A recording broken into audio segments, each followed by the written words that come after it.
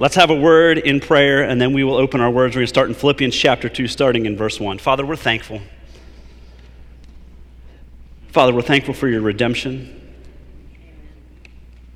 for your work on the cross. Father, we're thankful that you not only have saved us, redeemed us, and given us life here, but you've given us a community to live in, to dwell in, and that you've called us to be a part of. Father, we're thankful for your word that you have given that still speaks. Father, we can open it up 2,000 years after it was written, Lord, and it can speak something to us. We're thankful for that, God, that you still speak and that you're still here.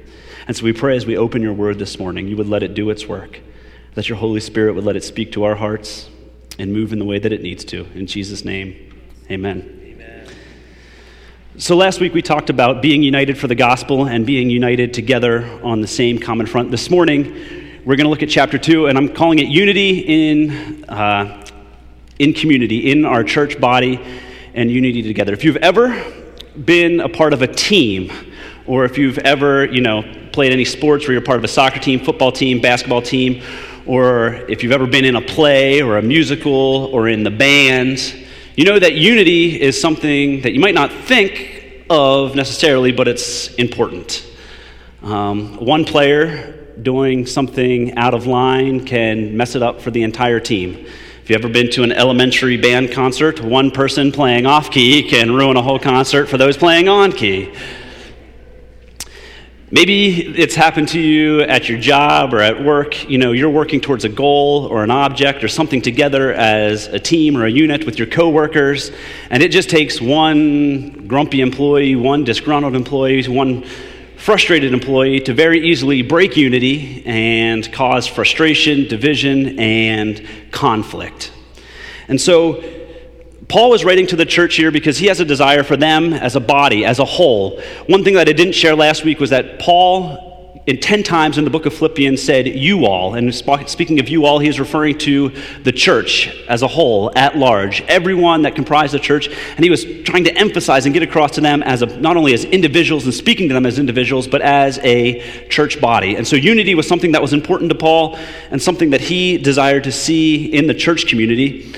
And unity is not just something that comes easily. I'll have to admit, it was not one of my favorite things. It used to be on a prayer card. Every time that someone handed it in, they would write that one from the Psalms, blessed are those brothers who dwell in unity. I'm like, yeah, whatever. Like, there's more important things to pray for, I never found that much value in unity until thinking about it, dwelling upon it, and reading this, that unity just doesn't come naturally. It doesn't come as the common thing. You ever work in a team or you have an idea and you sit down with 5 others and they all have 4 different ideas, and so trying to come to one cohesive thought and the same thought is challenging because you have your ideas, you have your ways that you would do it, and you have your approach, and you wanted to see it done that way, and they're all coming at the same angle from other ways. If you've never experienced how hard unity can be, I welcome you to my house at 5 o'clock when we're all trying to decide what to eat for dinner.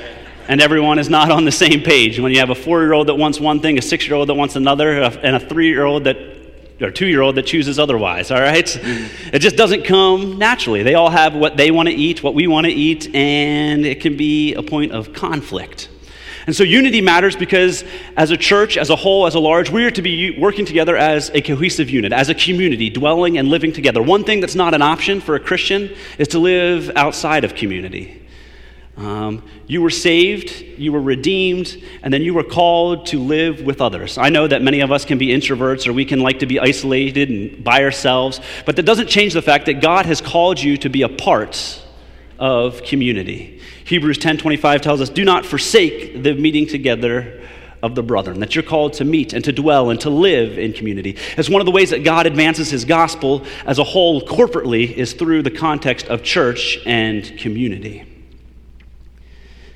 And so it's important for us because just like you may have experienced at work, just maybe you've experienced in your own family or on a sports team or a part of anything where you've had to work together, how one person can frustrate or foil or mess up plans, so too can we if we get to dwelling on our problems and dwelling on how we want to see it and dwelling on our issues. And what we do not do then is to dwell together in unity.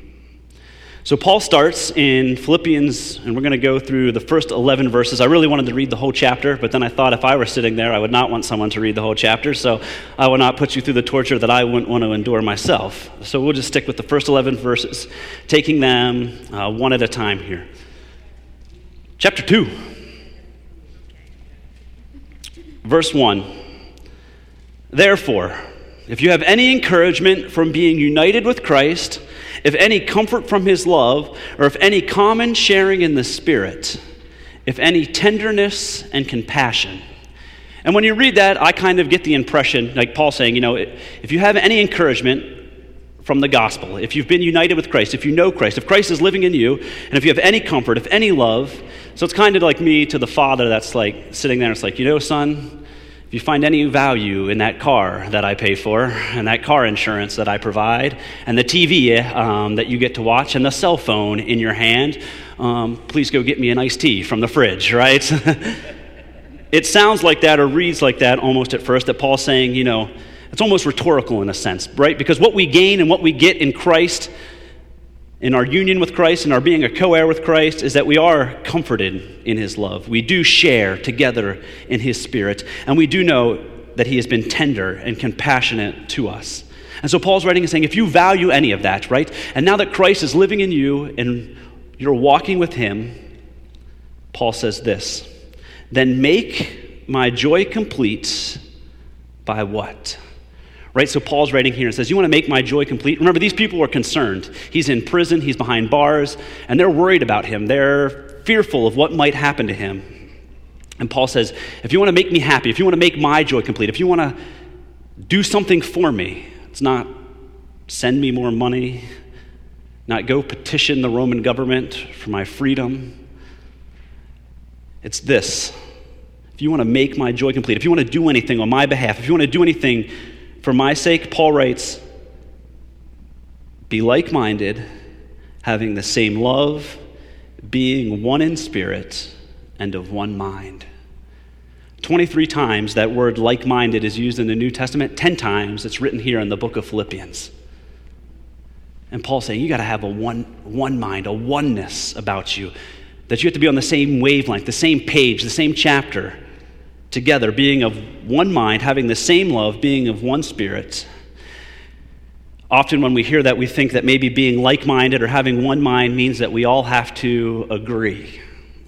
That certainly isn't the case, that we're not all ideally, that would be wonderful, but it means that even in our disagreements and even in the things that we may see differently, or even in our perspectives, which may be opposite of someone else's, that we have to have the same mind, the same likeness, being in one spirit. Small example, silly example, maybe you're on a soccer team and you were like me and you play defense.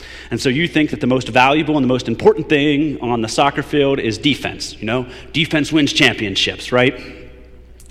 But maybe someone out there is a striker, and they're like, well, you can't win any soccer games if you don't score a goal. So if you don't have offense and you don't score any goals, you can't win any games. The best you can do is hope for a 0-0 tie. And so there might be a disagreement between the offense and the defense about which one's more valuable, which one's more important, or which one is better or more needed. But here's the thing. When they get on the soccer field, they need the defense to do their job, and the offense needs to do their job, and they need to have this like-minded, that they're in the game to win the game and to compete together as a team. And so we're here called as a church and as a body to be like-minded, not that we all have to agree, not that we all have to see eye to eye, but to be working for the same common purpose and the same common goal and working together in like-mindedness. So what, Paul? What is this like-mindedness? What does this look like? What is this mindset that Paul is wishing for us to adopt and be like-minded about? And we see it in verse 3 and 4. And I'll have to admit, there are verses that I didn't want to read, and after I read them to you, you're probably like, ooh, I don't want to hear that. Because it says this, do nothing out of selfish ambition or vain conceit. Rather, in humility, value others above yourself. Now that's like, ouch, We used to have a teacher at Elam that would be like, yeah, I wish I'd never read that, because now I have to live by it, now I have to abide by it, now I have to walk that out. And that verse right there might be one of the most challenging, hardest verses for me to just actually flesh out and to walk out, right? Do nothing out of selfish ambition, right? Now, I know that this is Delaware, and there's more literal, just straight people here, so I got to explain that to you, right? People are like, well, am I not allowed to eat, because that's selfish and that's in my stomach. No, Paul's talking about the context of community here, right? And he's saying when you're living in this church body and you're dwelling here together, that your motives and your actions and the things that you do are not to be based out of selfish ambition. You're not to prop yourself up. You're not to lift yourself up. You're not to live for the glory of yourself. You're not to do things that would just benefit you. And if I'm honest, I'll just be honest about myself. I don't know about you, but that is a fight every day, and might be the hardest fight that I have to fight, because my inclinations and my desires are to protect me, to look out for me, to do what's right for me, to do what's right by me. What does it cost me? What am I going to gain? What am I going to get out of it? What is the cost? What is the risk, And it usually is a challenge because our nature and our sin nature lives and dwells within us, and it seeks to protect and what is good for us. It is selfish. It says, rather in humility, and you have to remember in Roman culture, if you looked at the word humility, they didn't value the word humility. Humility was an attribute of a slave or a poor person, and so it wasn't like it was looked on with respect and dignity and say, oh, how humble that person is. It was just a position that you had to take because you had no other option, because you basically were humiliated. And so when Paul writes to them and says, you know what, you're not to do anything out of selfish ambition, but rather you are to have humility, it's a stark contrast to the society that he's writing in. But I would have to think that it's not too much different than the world in which we live in. I thought about it this morning. I was like, we have a cell phone that it wasn't just good enough to have a camera on the back. They had to put a camera on the front so that we could take pictures of ourselves. We have social media outlets which are primarily focused on putting pictures of ourselves to obtain likes, to obtain status and affection and love so that we can proclaim ourselves, like me, We ask questions like, is this going to eat into my time? Is this going to cost me my finances? What am I required to sacrifice? Will this fit into my schedule? Does it align with what I want to do? Very easily, the selfishness comes out, and it's not that hard to see. Theologians like to argue, what is the root of all sin? Is it pride? Is it greed? Is it unbelief? I'm not going to make a substantial theological argument, but I will make my appeal, and my thing is that even beyond some of that is this nature of selfishness. When you look at Adam and Eve, what did they do?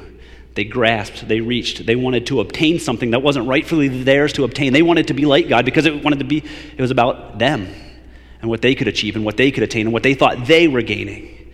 And so instead of valuing God, instead of worshiping God, instead of walking with Him in the manner in which He created them, they tried to reach and take something that wasn't meant for them. You look further in the book of Judges, what does it say? Everyone did what was right in their... What was the downfall? When you did what they wanted to do, when they imposed their will, what they saw as fit.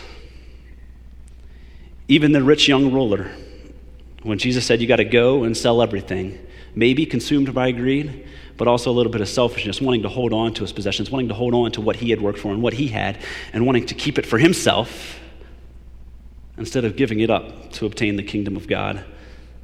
Romans 1:25 summarizes it for us. It says, they exchanged the truth about God, right? This is what sin does. Sin exchanges the truth about God for a lie, and they worshiped and served the created things rather than the Creator, who is forever praised.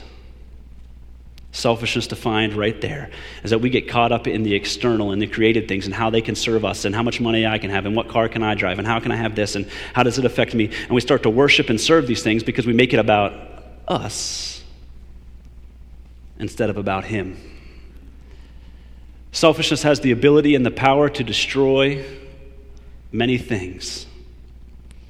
How many relationships are ruined because a spouse or a friend or a family member is self-consumed, can't admit a wrong, or commits an act to fulfill a personal desire on how it would benefit them. Listen, it's hard even in the little things of life. At the Diffenderfer house, we like Oreos, right? And so you're sitting down at Netflix tonight, or watch, the kids are in bed and it's finally 9 o'clock and you get a little bit of time to yourself and you're like, you know what? There's some Oreos on the counter. I'm going to sit down, watch some Netflix, and we're going to just have some Oreos and some milk, and it's just going to be a nice little evening. And so you get to the pack of Oreos, and my normal squeeze is 6. 6 Oreos and a cup of milk. That's how I usually go. I got it down. I don't feel like that's too many. 5 is just not enough, and I always want to go back. So it's like I take 6, right? And so I open the pack of Oreos, and there's 6 Oreos left. It's like, well, yeah, I got to share, right? Do I want to share? No. And the personal struggle, even in as a little thing like that, it comes across like, well, I can eat the 6 Oreos. Maybe Mel can find another snack. Or maybe Mel ate some Oreos earlier in the day and these 6 are left for me, right? And if you're being honest, this is even those little things where you want to be selfish, you want to take advantage for yourself and what you want. And I want the 6 Oreos, I don't want to take just 3. And it runs in every fabric of our life where we want to do and protect and look out for ourselves and how it would benefit us.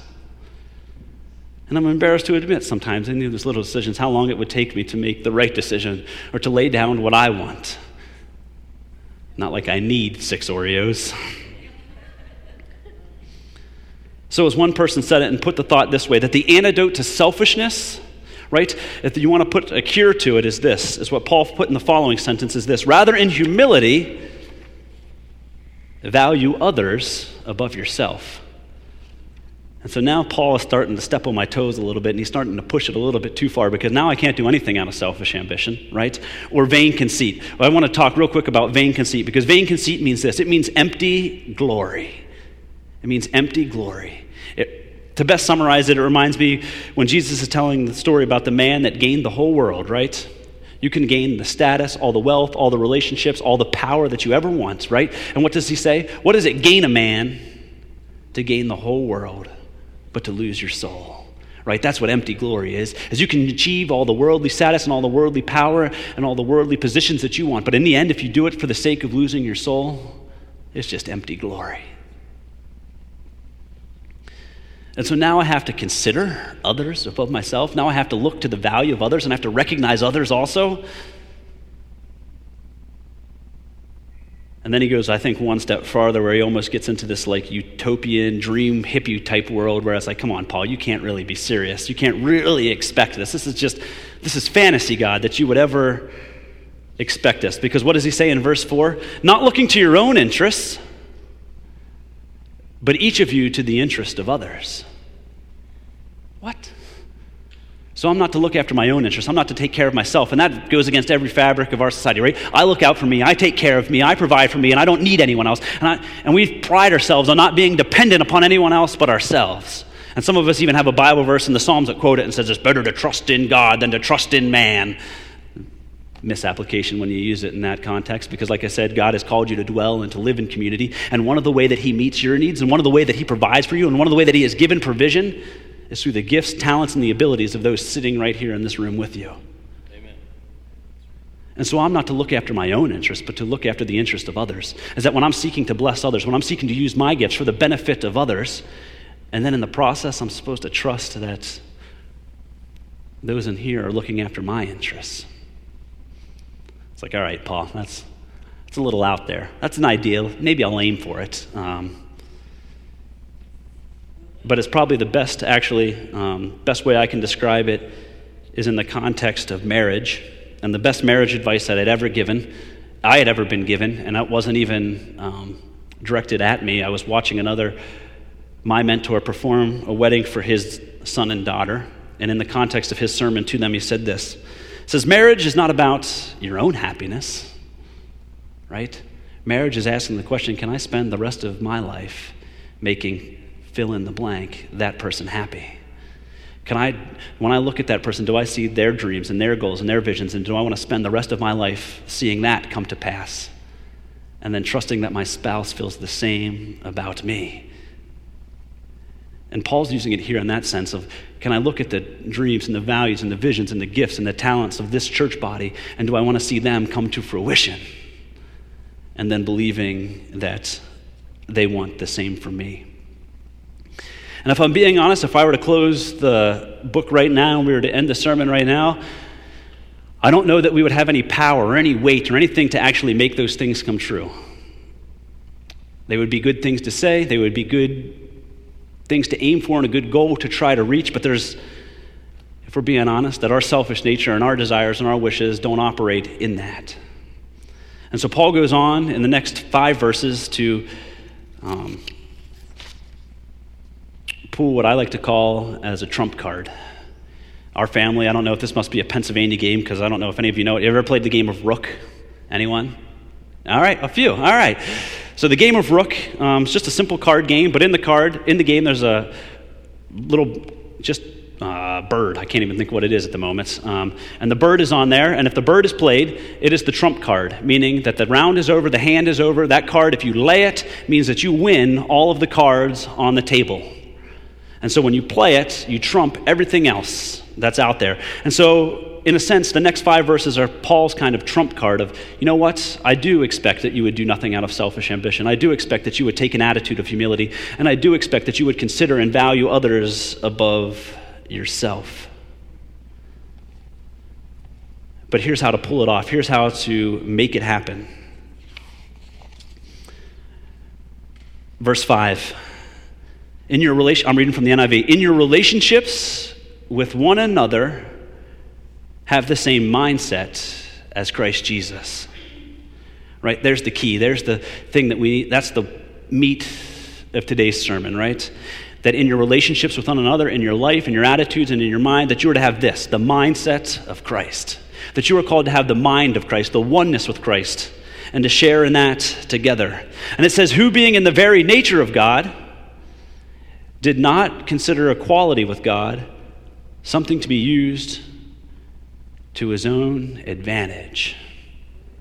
Another version says, did not consider equality with God something to be grasped, or something to be seized, or something to be taken hold of. Colossians 1 says this, talking about Jesus and making him supreme above all. It says, for in him all things were created, things in heaven and on earth, visible and invisible, whether thrones or powers or rulers or authorities, all things have been created through Jesus and for Jesus. He is before all things, and in him all things hold together. So this is Jesus, who every principality, power, everything that was created through him. And he holds it all together, right? Right? And so we're talking about his position and where he is, that he is ruling and reigning in heaven, seated beside the Father, and all of his glory and all of the riches, right? And everything else is under him. And it says that he did not consider equality with God something to be used for his own advantage. It didn't mean that he was not equally, they didn't have different levels of equality. It wasn't that he was beneath the Father or beneath the Holy Spirit. It just meant that he had a role and he had a job in what to do, and he knew what was expected of him. And so just like Adam and Eve grasped for something that wasn't theirs, Jesus didn't lay hold, he didn't seize, he didn't. And he submitted himself to the Father's plan. And we go on in verse 7, it says, rather, he made himself nothing by taking the very nature of a servant, being made in human likeness. This deity, this royalty, this glorious king took on human flesh. Why? He was considering others. He was humbling himself. His version of ruling and reigning wasn't a big stick and a heavy hand. It wasn't some dictatorship. But it was in the form of a servant.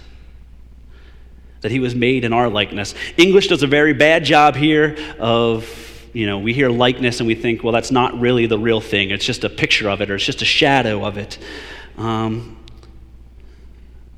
But this was fully God, fully man. As we'll see in verse 8, it says one word they use is the form. And form in the Greek literally means just an outward expression of an inner being. Right? And so Jesus took the form of man. He was man and was God, and he left heaven for us. This one whom we are all to worship, to adore, the one through whom holds all things together, who has created all things. The one who John said, I am not even worthy to to untie your sandal, has now taken on the form of a servant, who has now walked into our ugliness and our pain and into our world, and came as a man to live and to dwell with us. And so we'll continue on in verse 8. And being found in the appearance of man, he humbled himself. Right? In verse 4, he calls us, or verse 3, he calls us to humility. Rather, in humility, we are to demonstrate humility. And now he's showing us here, right, that Jesus, being found in the appearance of man, what he walked out, what he demonstrated was that he humbled himself by becoming obedient to death, even death on a cross. I found a quote this week that says this, is that even death by a cross is an important part. It says this: the keynote of this manner of execution is shame. The victim was publicly paraded through the streets, inviting ridicule from bystanders, completely stripped and fastened by ropes or nails, a completely defenseless posture in full view until death. Bodies of the crucified were left exposed to be eaten by birds or animals. Death by crucifixion was considered to deprive the victim of all honor and submerge him in shame. Why? For your redemption, for your victory, for your light. His death reminds you of your purpose, of your seat at the table, to ensure the forgiveness of your sins, to remind you that you belong to the Creator. He did it for your benefit, so you could know the God that you were made to worship. He took on your shame. That was the death that we deserved. And he was publicly humiliated for our sake. I myself am one that sometimes can quickly dismiss attributes such as humility and meekness as weakness or fear or not being tough. But to me, it's the most courageous and toughest thing that Jesus ever did. Isaiah 53:7 says this, that he was led like a lamb to the slaughter and didn't open his mouth. Listen, when I'm innocent and I'm falsely accused, I'm going to let you know, right? I ain't taking the fall for someone else. I do enough stuff on my own. I ain't about to take other people's stuff. And I'll very quickly be like, no, that was them, right? I had to love it. The other day there was a toothpaste cap in the sink. It had fallen down the drain, and so Mel's like, "Oh, you dropped the cap down the drain again?" I said, "Whoa, that wasn't me, right? That wasn't me. I didn't do that. Come on, you know." Lou walks in. She's like, "Oh, that was me. You know. Oh, all right." Jesus didn't proclaim his innocence. He didn't have a legion of angels come rescue him. He didn't forcefully attack the false accusers. But for your sake, so we could go free, for our benefit. He was obedient for the sake of our redemption. Yet how often we treat sin casually and ambiguous, like it costs nothing, like it's okay. But we would do well to remember the price that was paid and what it was done and the weight that he bore for our sake, so that we would embrace the cross and we would remember. What's it say in verse 1? It says, if you have any comfort from his love, if any tenderness and compassion, would we remember that? We would remember the comfort that we gain and we get from him, and how tender and how compassionate he is towards us, and the grace that he so freely demonstrates and gives to us.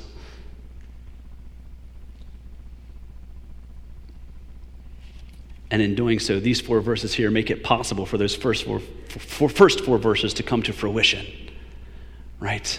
That's the trump card. Why? It's because Jesus lived and walked and dwelled on this earth as a man and walked in innocence and died for my sins, considering me, humbling himself, taking my position, taking my place, putting me in above others, above his needs and above his wishes. He went to the cross, and what did he say? Father, forgive them, for they know not what they do.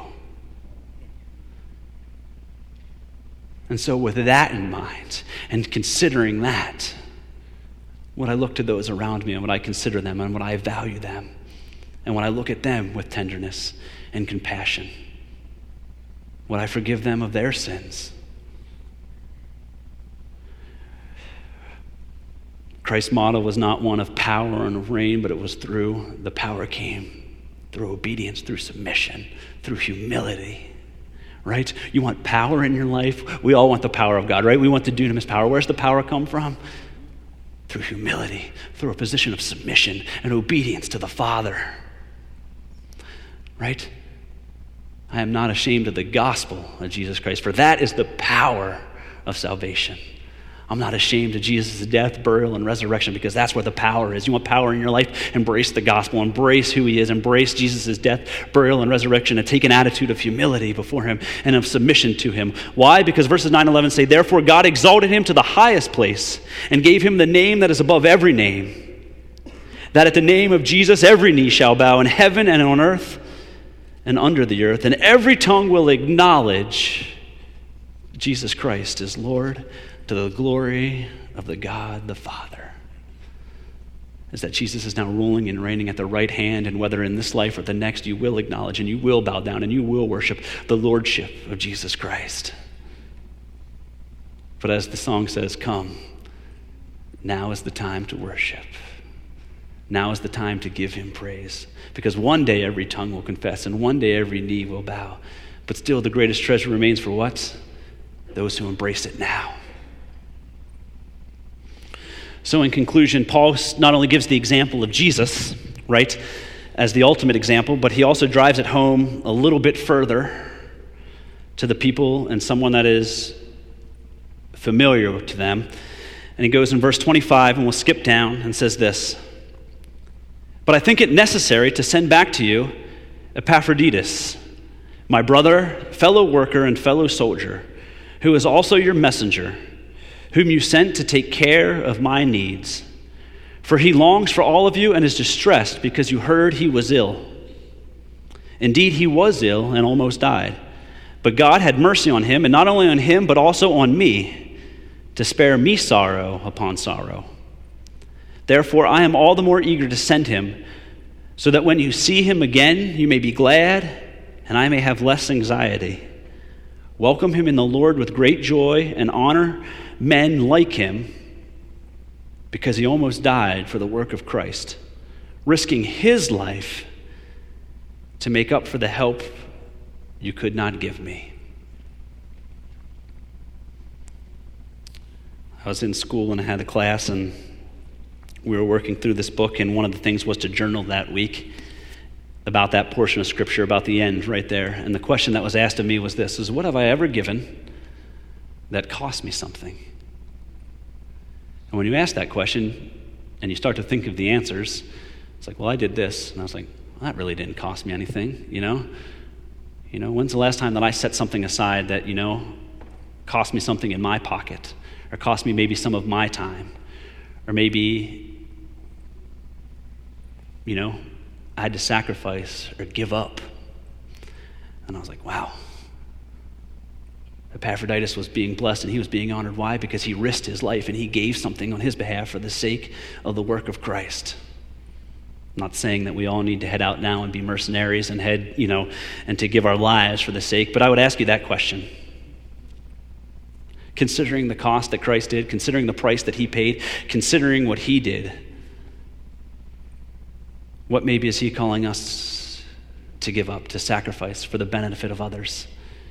Where maybe do I have a little extra that I can give and to bless, and it might cost me, it might cost me the vacation or the next pair of shoes that I want to buy.